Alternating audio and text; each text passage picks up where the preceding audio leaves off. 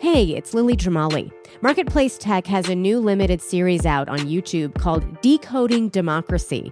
With rapid advancements in new technology like AI, disinformation efforts are more convincing and more misleading than ever. So we'll be discussing how to spot things like deep fakes, how to protect yourself from disinformation, and how to talk to your friends and family about it.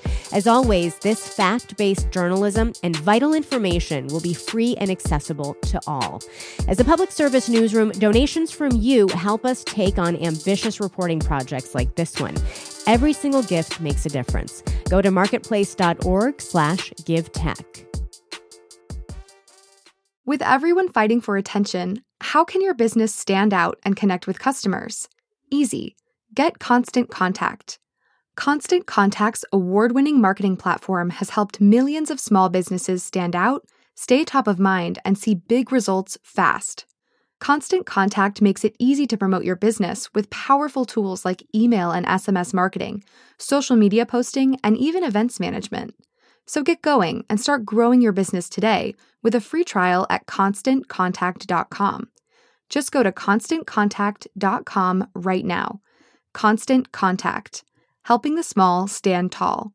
ConstantContact.com. Driverless trucks could be set to hit a possible roadblock in the nation's biggest tech hub. From American Public Media, this is Marketplace Tech. I'm Lily Jamali.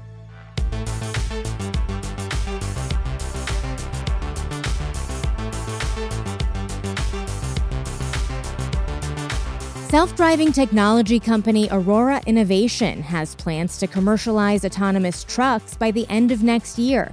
So far, the company seems to be on that path in Texas. Here in California, where the company is partly headquartered and has long incubated much of its technology, it's a different story. The company's home state may push back on its innovations with California Assembly Bill 316, which would prohibit any self-driving trucks weighing more than 10,000 pounds from hitting the road here without a trained human operator behind the wheel. The legislation's got the support of labor unions, including the Teamsters, who argue it'll save jobs and keep California's roads safe. The bill could be headed to Governor Gavin Newsom's desk in the near future. I made a visit to Aurora's headquarters in the Bay Area and sat down with its CEO, Chris Urmson. And I asked him how this bill could halt the company's advances here in the Golden State. AB 316 is a bill that would require would basically mean that California is not a place for automated trucks. And from our perspective, so much in the United States is open for business where they will see the economic benefit of this. They'll see the safety benefit of this. Personally, it's a little bit sad that having helped incubate this technology in California to not have Californians benefit from it. I mean, on a scale of, not a big deal to existential threat to your company, how would you rate your concerns about AB 316 right now? I think I'd think about it more about the benefit to society, right? That, in the U.S., I think somewhere between 5,000 and 6,000 people die in truck-related accidents every year. There's 500,000 truck-related accidents every year on our roads. And this is something that we can help, right? And driving a truck is a really important job. It's a noble job. Our whole economy doesn't work without it. At the same time, it's a really tough, difficult job for the drivers, right? These are people that, for long haul drivers, they don't get to stay at home every night. They're off on the road, perhaps weeks, months at a time. They'll miss their daughter or son's soccer game. They have significant, kind of health issues. Mm-hmm. Turns out if you're a truck driver, you're 10 times as likely to die on the job as the average American. And so while this is a really important, critical job and the people who do it are doing something that matters for us, we can improve safety and we can help them have better, high quality jobs. Right? There's still going to be, we're creating jobs in this industry through this work. So today we have vehicle operators that are helping us develop and test this. They move into triaging on the development side. But then we have terminal operations staff. We have remote assistance staff. We have, these jobs that are around this really exciting, interesting industry of freight that just won't be driving the truck in the long term. But the Teamsters don't seem to be hearing that message. So they're obviously very concerned about jobs because these are their members. They're talking a lot about safety as well, which you touched on. I mean, how do you address the concerns coming from them? Do you feel it's your responsibility to address those concerns? It's part of why we founded the company, is that we see the importance of improving transportation, that fundamentally transportation, the way we operate vehicles on the road, hasn't evolved in 100 years. That since the Model T rolled off the line, there's been a person behind the left-hand seat.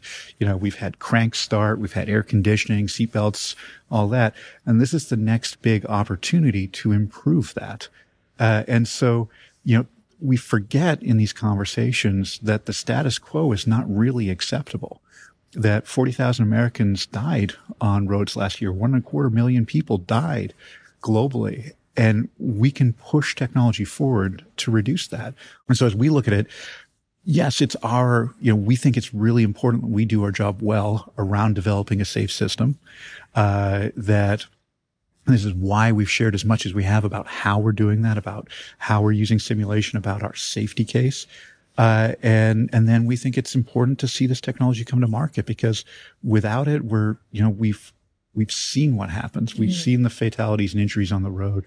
We've seen the impact that an insufficient kind of ability to transport has had on the economy through the supply chain crisis we suffered through over the last few years.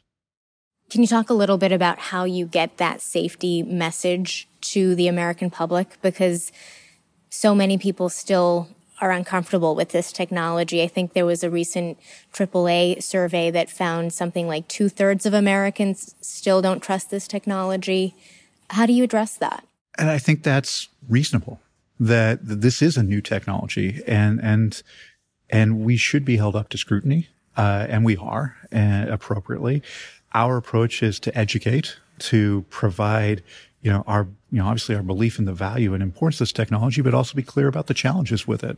And we haven't yet seen this technology deploy broadly. And so many people in America haven't had the chance to experience it. But I'm convinced as we see this technology roll out, people will understand and realize those benefits. Is it simpler, easier to do trucks than cars when you're trying to do this autonomously? We think it's a better business to begin with because, one, it's larger market. So today, trucking is about a $700 to $800 billion market in the U.S., and ride-hailing is about a $60 billion market. So it's 10 times bigger market. The economics are stronger. So we pay more to move goods than we do to move people. And so as we think about bringing a new technology to market where it's going to be more expensive to begin with and less expensive over time, being able to enter a market where you have more revenue to work with means that we can become a more profitable, sustainable business sooner. We also see that it's a much less emotional decision for the customer. So if I get in an Uber and the driver takes Second instead of First Avenue, or they cut through a gap in traffic that I wouldn't, or they wait in a gap of traffic that I would have gone through, it's kind of frustrating and annoying, and maybe I don't want to have that experience again. In contrast, if I'm a shipper who is moving toilet paper from Dallas to Houston, what I care about is, did it get there safely? Was it economical, and did it get there on time? Mm-hmm. And so it's a much less emotional business or on that front. And so we see all of those adding up to a better place to start. And then over time, as we develop this technology, as we begin to scale it, as we're able to demonstrate the safety of it, we'll bring the costs down, and then we'll come and help make transportation for people better too. That was Chris Urmson, CEO of Aurora Innovation.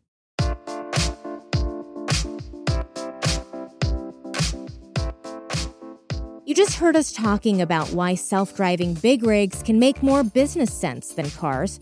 Proponents say that's also true on safety grounds. Cross-traffic and pedestrians are challenges that have plagued autonomous car makers, but aren't much of an issue on highways.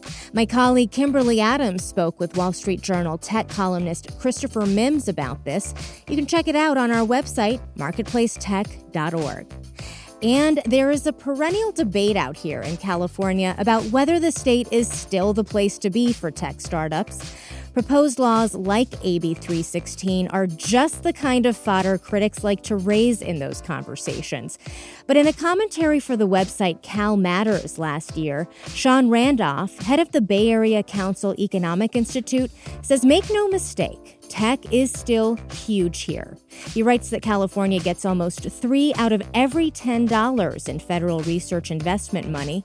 Tech makes up almost 1/5 of the economic value produced here. And as startup ecosystems go, Silicon Valley is still number 1 in the world, at least for now. Jesus Alvarado produced this episode. I'm Lily Jamali, and that's Marketplace Tech.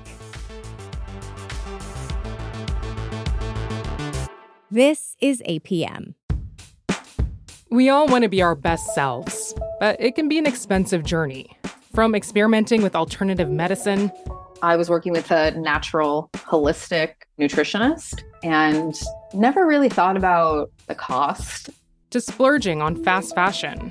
I'm spending all my tips. I was definitely spending $200 a week. I'm Rima Jerez, host of Marketplace's This Is Uncomfortable. This season, we explore the cost of self-care and the real motivations behind our spending choices. Listen to This Is Uncomfortable wherever you get your podcasts.